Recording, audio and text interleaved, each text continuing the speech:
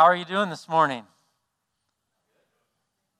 I think if we were all honest this morning, there'd be a variety of different answers. Some of you would say, I'm great. Holiday weekend, don't have to work tomorrow, mowed the lawn, got the grill ready, doing great. Some of you this morning be like, meh, it's kind of going on day by day. Kids are a little rambunctious, trying to pay some bills. Others of you might say, not doing well at all. Just got this chronic pain, got this chronic issue with family, so we can't go join them on July 4th. If we were honest, we'd all be all over the map. Some of you came this morning, you're feeling really good. You're feeling pretty significant this morning. I got it together. Some of you are coming this morning thinking, I feel pretty successful today. Things are going pretty well. Yet not everyone is feeling significant and successful. And even those of you this morning that are kind of saying, yeah, I'm significant and successful, you know that that doesn't last very long. That there's high moments and there's low moments. This morning we have some words from Jesus. A simple statement, actually, but a simple statement that really changes everything no matter what your circumstances are this morning. A teaching from Jesus that reminds us whether we're on the mountaintop or in the valley, we actually should be in a similar position. That similar position, according to Jesus, is joy. Jesus makes a simple statement to his followers. Rejoice that your names are written in the book of heaven. Now, Jesus' followers are coming to him after a pretty good week, or however long they were out. Jesus' followers, 72 of them, were sent out to do work, church work basically, to go out and proclaim the good news. We'll get to that in a little bit. But they had a successful trip.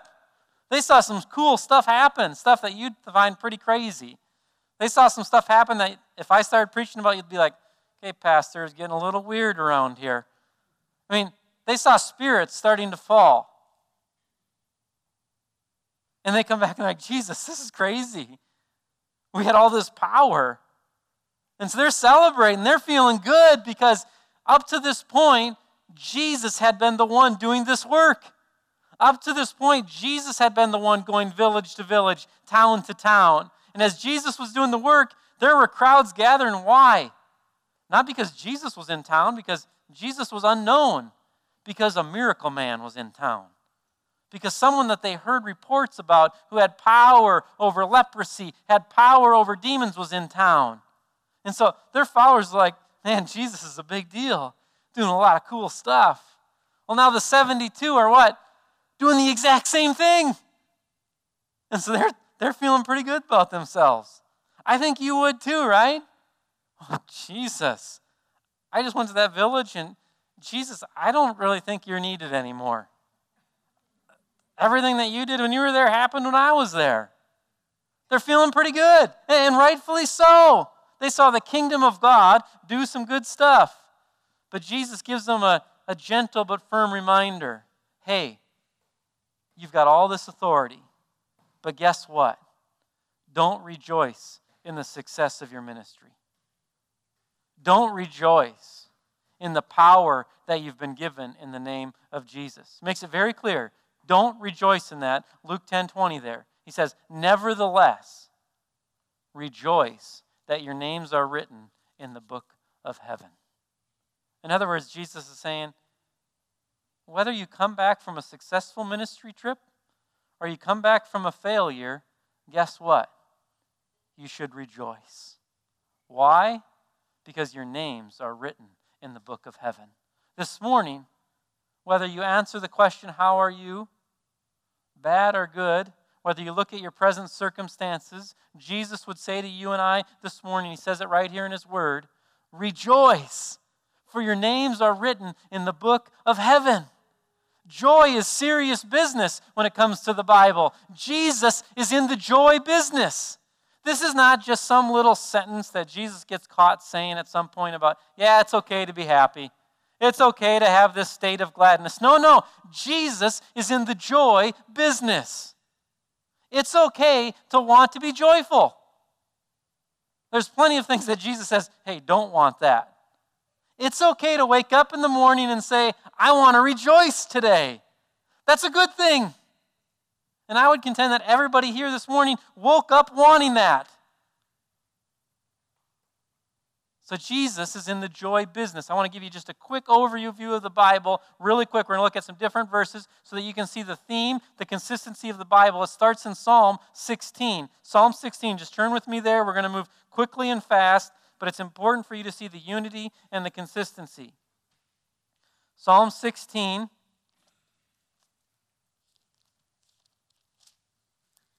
Come to the end of that psalm. The psalmist in Psalm 16 is basically saying, very simply, God, I'm thankful for what you have given me, and no matter if my bones are wasting away, God, I've got this promise that's set before me. What's the promise? Psalm 16, look it down with verses 9 through 11. Therefore my heart is glad, my whole being rejoices, my flesh also dwells secure.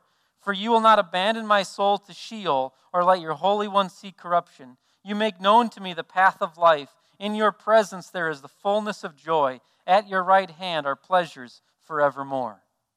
The psalmist is just declaring back to God the promise of God, of saying, hey God, I'm able right now to rest securely because I know that you're in the joy business. God, I know that forevermore, what is there? Pleasures at your right hand. In other words, the psalmist is saying, I've got an eternity of joy ahead. That's good news. That's great news. That's actually better than any other news you can possibly hear this morning, is that there's an eternity of joy promised from God himself, because in the presence of God there is what? The fullness of joy, because God's in the joy business. Now go on with me. Let's look ahead to Jesus. Look at Jesus, John chapter 17. John chapter 17. This is a pinnacle of Jesus' ministry. He's coming to the end. So in John 17, he's given what's recorded for us as one of his final prayers. So in John 17, he's spending time with God the Father, kind of laying it all out on the line. You could look at this and saying, this is the heart of Jesus. This is what Jesus wants. John 17, verse 13. Jesus says to the Father, but now I am coming to you, and these things I speak in the world, that they may have my joy fulfilled in themselves. Okay, that's awesome. Good stuff. Jesus is basically saying, hey, I want my followers to have my joy in their life. Again, Jesus isn't saying, I just hope they're grumps all the time. No, he wants us to have his joy. Why? Jesus is in the joy business. And it makes sense when you begin to understand that in the presence of God there is the fullness of joy, that Jesus would ask for us to have his joy in our lives. Why? Because Jesus wants us to be in the presence of God. And if Jesus wants us to be in the presence of God, Jesus knows what? That's where there's the fullness of joy. Let's keep looking here a little bit more. Philippians, turn to Philippians. You could just read this as the book of joy. Philippians chapter 4. In the New Testament, Galatians, Ephesians, Philippians. Philippians chapter 4, verse 4.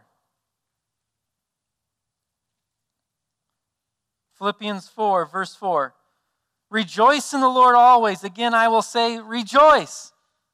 Okay, this is not a description of Paul. This is a command. This is God's command to you this morning.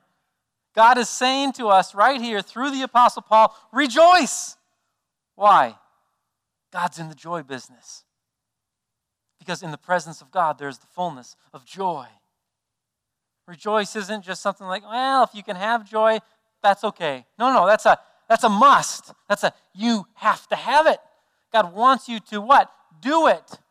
Joy isn't just a little outcome that comes as a result of stuff. No, joy is a constant, deliberate decision. That's why it's a command. Rejoice. Have joy in your life. We could look at a variety of other places. 1 Thessalonians chapter 5, about verse 17, I believe it says, be joyful always. And then in Hebrews chapter 12, turn with me there. If you're not convinced yet that Jesus is in the joy business, go to Hebrews chapter 12.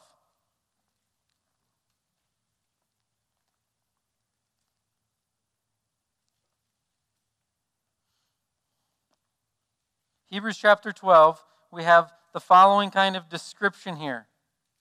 Verse 2, it's pointing to Jesus, saying, hey, look at the person of Jesus Christ as your example, who's done everything for you. Hebrews 12:2, it says this, looking to Jesus, the founder and perfecter of our faith, who for the joy that was set before him endured the cross. If you have a pen with you, underline, circle, for the joy. You maybe have never thought about this before this way, and you might think, well, Pastor, you're out on prosperity gospel limb here. Okay, this is not prosperity gospel. This is joy gospel. Why did Jesus go to the cross? Well, Pastor, he loves me. That's why he went to the cross. Okay, there's some truth to that.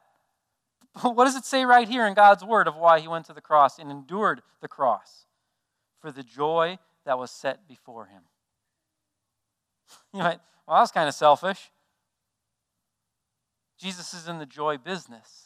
And he knew that he had to endure the cross for him to be returned to a state of constant joy and for you and I to have the opportunity to be in a constant state of joy. Don't take my word for it. Take the word of the Lord for it. Jesus is in the joy business. And Jesus wants you and I this morning to rejoice no matter what our circumstances are today. Why? Why can you and I rejoice no matter what our circumstances are? Jesus would say, because your names are written in the book of heaven. Nothing in your present circumstance can touch that. Nothing. No government, no robber, no illness, nothing can touch the book of heaven. Therefore, your joy is secure. Well, why can't we be joyful then? 3 things this morning I want to reflect on for just a moment of what's robbing us of our joy. There's 3 things that are robbing of us of our joy. You could call them 3 traps. The first trap that you and I fall into often is the comparison trap. This is a big one. The grass is always greener on the other side. You and I, we live in an interesting situation. You and I, almost everybody in this room, for the most part, I would guess, is we are in the top 5% of wealth in the world. Top 5% of wealth in the world. I'm not just making stuff up here. That is fact truth. If we're in the top 5% of the wealth of the world, what in the world? Why are we so grumpy all the time? Why do we got so many fights all the time?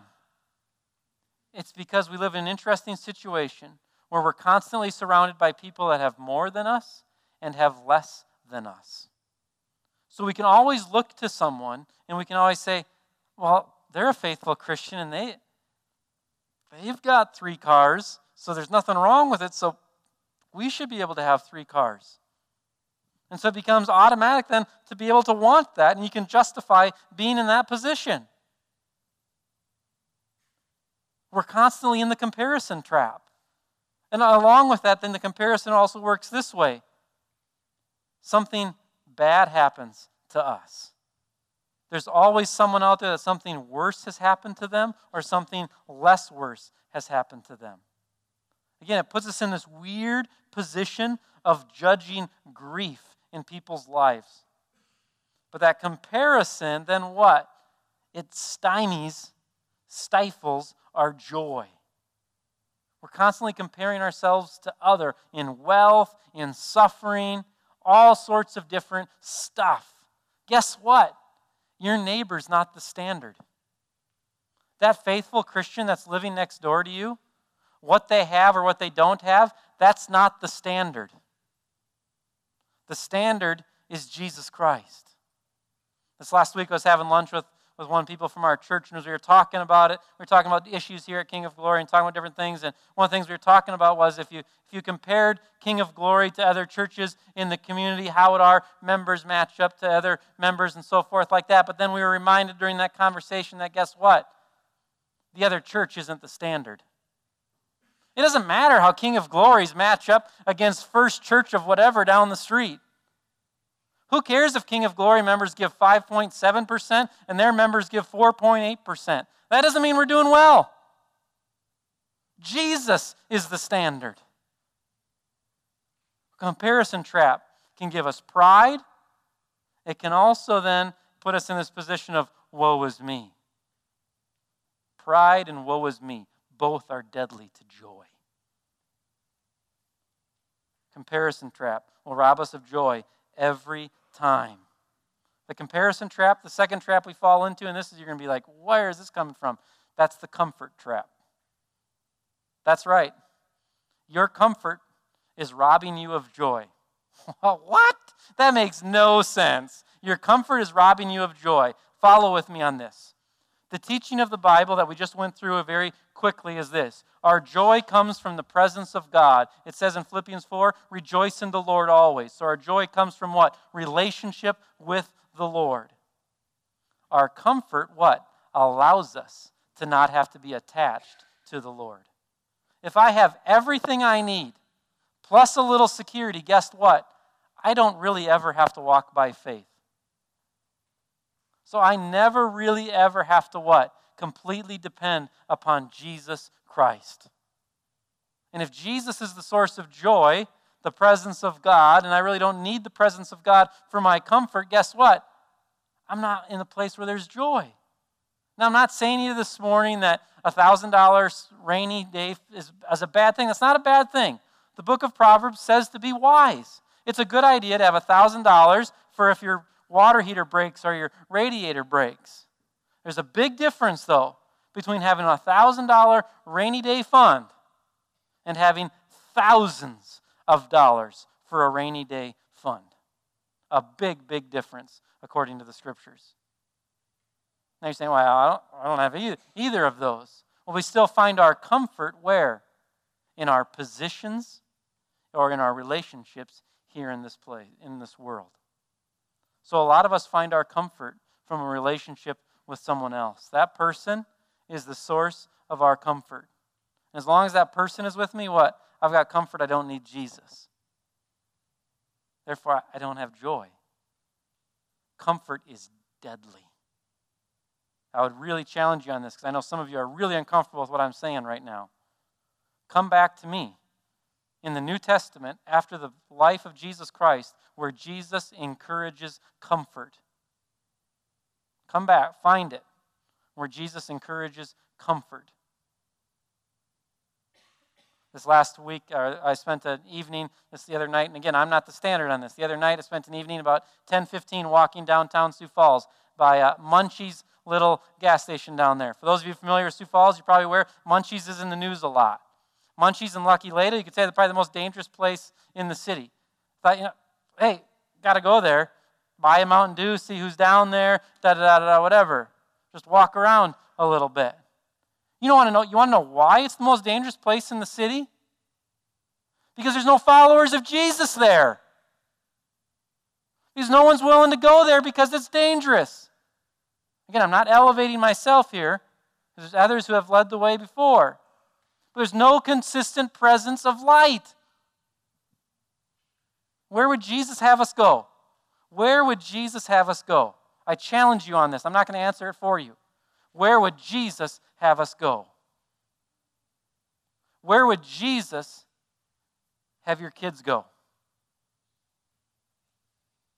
Who would Jesus have you reach out to? We fall into these traps of comfort and comparison. It not only robs us of the mission of Jesus, it robs us of the joy from Jesus. The final trap that robs us of our joy is what we could label a temporary perspective. It's all about the perspective that we have.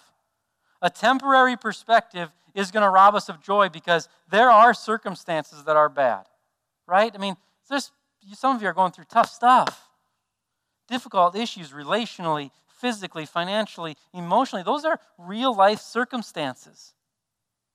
Yet in the midst of that circumstance, God still calls us to have an eternal perspective because it's still just momentary. No matter how long it is right now, it's still just momentary. A perspective changes everything. We had some individuals over for supper this last week, and they were telling us a story of when they gather for the 4th of July with family members. One of the people that comes to that 4th of July celebration for them is from a different country. And they can't listen or watch the fireworks. Because when they listen or watch the fireworks, they basically have a traumatic episode. Because the fireworks does not remind them of freedom. The fireworks reminds them of their family being bombed. And all it does is it triggers everything in their body and their mind. Just a completely different perspective. A whole different way of looking, seeing, hearing fireworks. It all comes down to perspective. Do you have an eternal perspective or a temporal perspective? When you have an eternal perspective, it changes things dramatically of how you see the day-to-day here in this life. And our joy is robbed when we're stuck in the temporary. So we can experience and pursue joy when we break out of the comparison trap, when we step outside of our comfort zone, and when we have an eternal perspective. I want you to consider finishing the following sentence today. I am a consistent presence of blank. I am a consistent presence of blank. I want to encourage you in the next day or two to spend some time reflecting. If you ask those around you to finish that sentence, what would they say? You're a consistent presence of negativity. You're a consistent presence of sarcasm. You're a consistent presence of gossip. What are you a consistent presence of?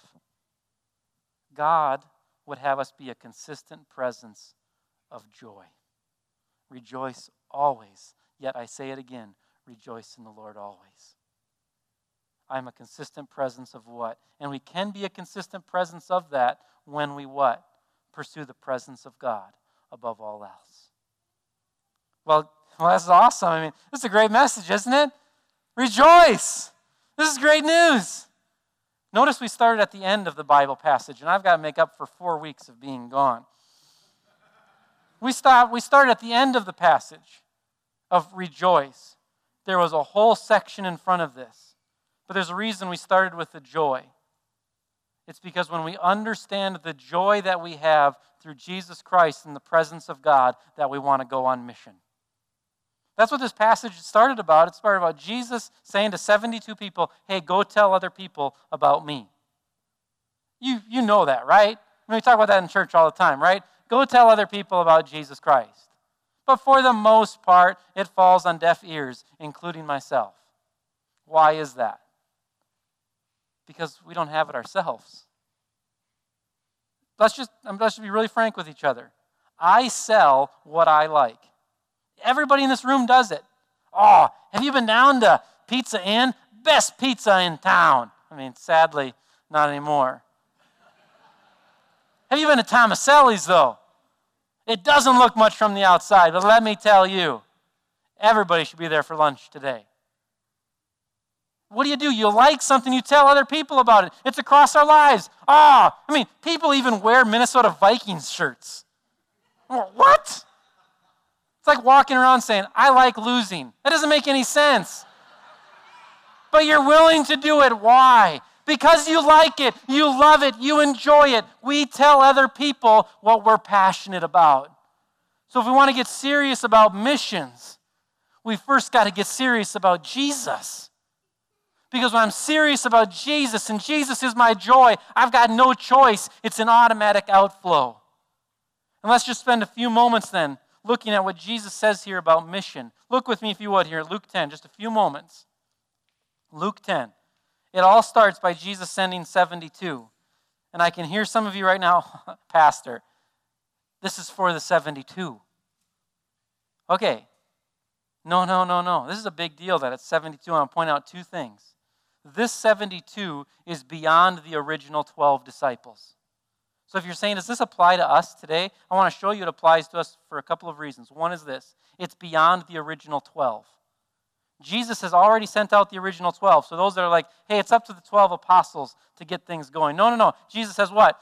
We're going to the next group of people as well. It's everybody's responsibility. Second thing is 72. Why 72? 72's got great significance for those who would read the Greek translation of the Old Testament. 72 would go back to Genesis chapter 10, and they would know that there's 72 nations, 72 people groups, generations, or it would be a description for all of the people in the world. So two ways they would have looked at this is saying, hey, Jesus wants us what? It's all people everywhere that I'm sending out. And it also would have been Jesus saying, I'm sending people to all people everywhere, every people group. This is consistent with what Luke says in Acts chapter 1. Same author wrote both books. He says what? Be my witnesses, Jerusalem, Judea, Samaria, and the ends of the earth. Jesus is making a big statement by the number 72. He's saying it's all people, every age, every human being, go, and it what? Goes to every people group, every human being in all time. The other reason this morning to try and convince you that this is not just in the Bible times, but this is for you and I today. You and I would not be here today if this didn't apply to us. Right? Look at your skin once. It's pretty simple. Your skin color, your ethnicity is not the same of the original group of followers that followed Jesus Christ. The only reason that you're here today is because a group of people said, this passage of Scripture does not just apply to the original 12 or the original 72. It applies for every human generation throughout all of time. Otherwise, you and I would not know about Jesus. It never would have spread to Europe, never would have came to America, never would have gone to the ends of the earth today. So you might say, oh, yeah. I mean, how selfish for us to say, well, I'm glad some people said it applied to them, but it doesn't have to apply to us. If we take that attitude, there'll be nobody sitting here in generations to come. It applies to us today. Now let's look at the method a little bit really quickly. The method of Jesus' mission. Now's where it gets really scary. Okay, listen to this strategic plan of Jesus. Hey, you 72, I want you to go visit every town. Don't take anything with you at all. Let me break that down for you, what he's saying here. No knapsack, nothing. He says, be completely dependent on other people. Be completely dependent upon other people. This does not go over well, at least in my world of things. I like to do stuff. Right? Oh, be dependent upon someone else. What are we celebrating on Tuesday? Independence Day. It's a great thing. I'm not beating on that at all. However, on a personal level, independence is not the end game, but dependence upon one another. This is a crazy methodology. Jesus says, hey, go out and be dependent upon other people for the work to happen. See, this is going to be a little uncomfortable. Sometimes, you don't have the resources? Guess what? We're supposed to depend upon others for the resources. Now, it gets even a little more tricky here as we go on. Look with me, if you would, down to verse 10 and 11. But whenever you enter a town and they do not receive you, go into its street and say, even the dust of your town that clings to our feet, we wipe off against you. Okay, this is not just a visit town, hand out nice cups of water. You go to a town, if they receive you, you're welcomed into their home, you stay there, you tell them the good news of Jesus Christ. What does Jesus say to do if they reject you? Make it very clear to them the punishment that is coming their direction. Now this is not popular at all. Even my own heart, this just like, couldn't you just erase these 6 verses? Look what he says here though. I tell you, it will be more bearable on that day for Sodom than for that town. Okay, quick history lesson. Sodom and Gomorrah were towns in the Old Testament that were destroyed by God for evil that they were doing. Just basically made famous for the destruction that God brought on them. And we're not talking just a little, let's just kind of beat them around a little bit. No, we're talking complete devastation. And Jesus is saying, the message that you have to bring to this town is that the devastation is going to be worse than it was in Sodom. Part of our responsibility on mission for Jesus Christ is to be honest. Notice what I said. Be honest.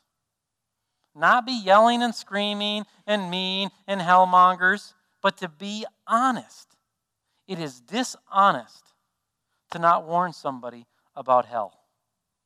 How many of you would go back to a doctor who you knew had the right prescription for you, but was unwilling to tell you about that prescription because it was going to cause you 7 days of a little bit extra pain?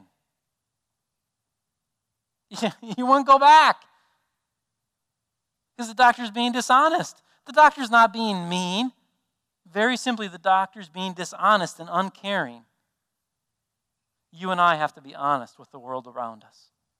That without Jesus Christ, the warning from God is complete and utter destruction for eternity. It does not sell. It does not roll off the lips nicely. But here's the coaching I want to give all of us this morning is this, is that when we talk about the destruction and we're honest, it does not come from a position of hatred or a position of righteousness. Well, you got something coming your way, buddy. Get ready. It comes from a merciful, loving, pleading heart that says, I don't want this person to experience destruction. I get no joy when I know that someone experiences and is headed for that destruction. So we go in mercifully pleading and being honest. So Jesus' methodology is to go out and be dependent, to go out and not have ties to this world, but to be dependent so that what? It's all about Jesus. Jesus' methodology is to be honest. Think of the extremes in this Bible passage. The extremes are this. On one hand, Jesus is saying what? You're going to burn in hell, and it's going to be horrible. I'm not exaggerating. You're going to burn in hell, and it's going to be horrible. The other extreme he's saying is this. Rejoice! Your names are in the book of heaven.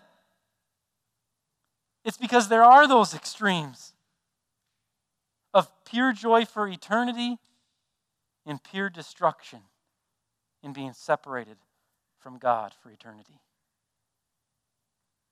Today, we're being invited on mission to go in the name of Jesus Christ.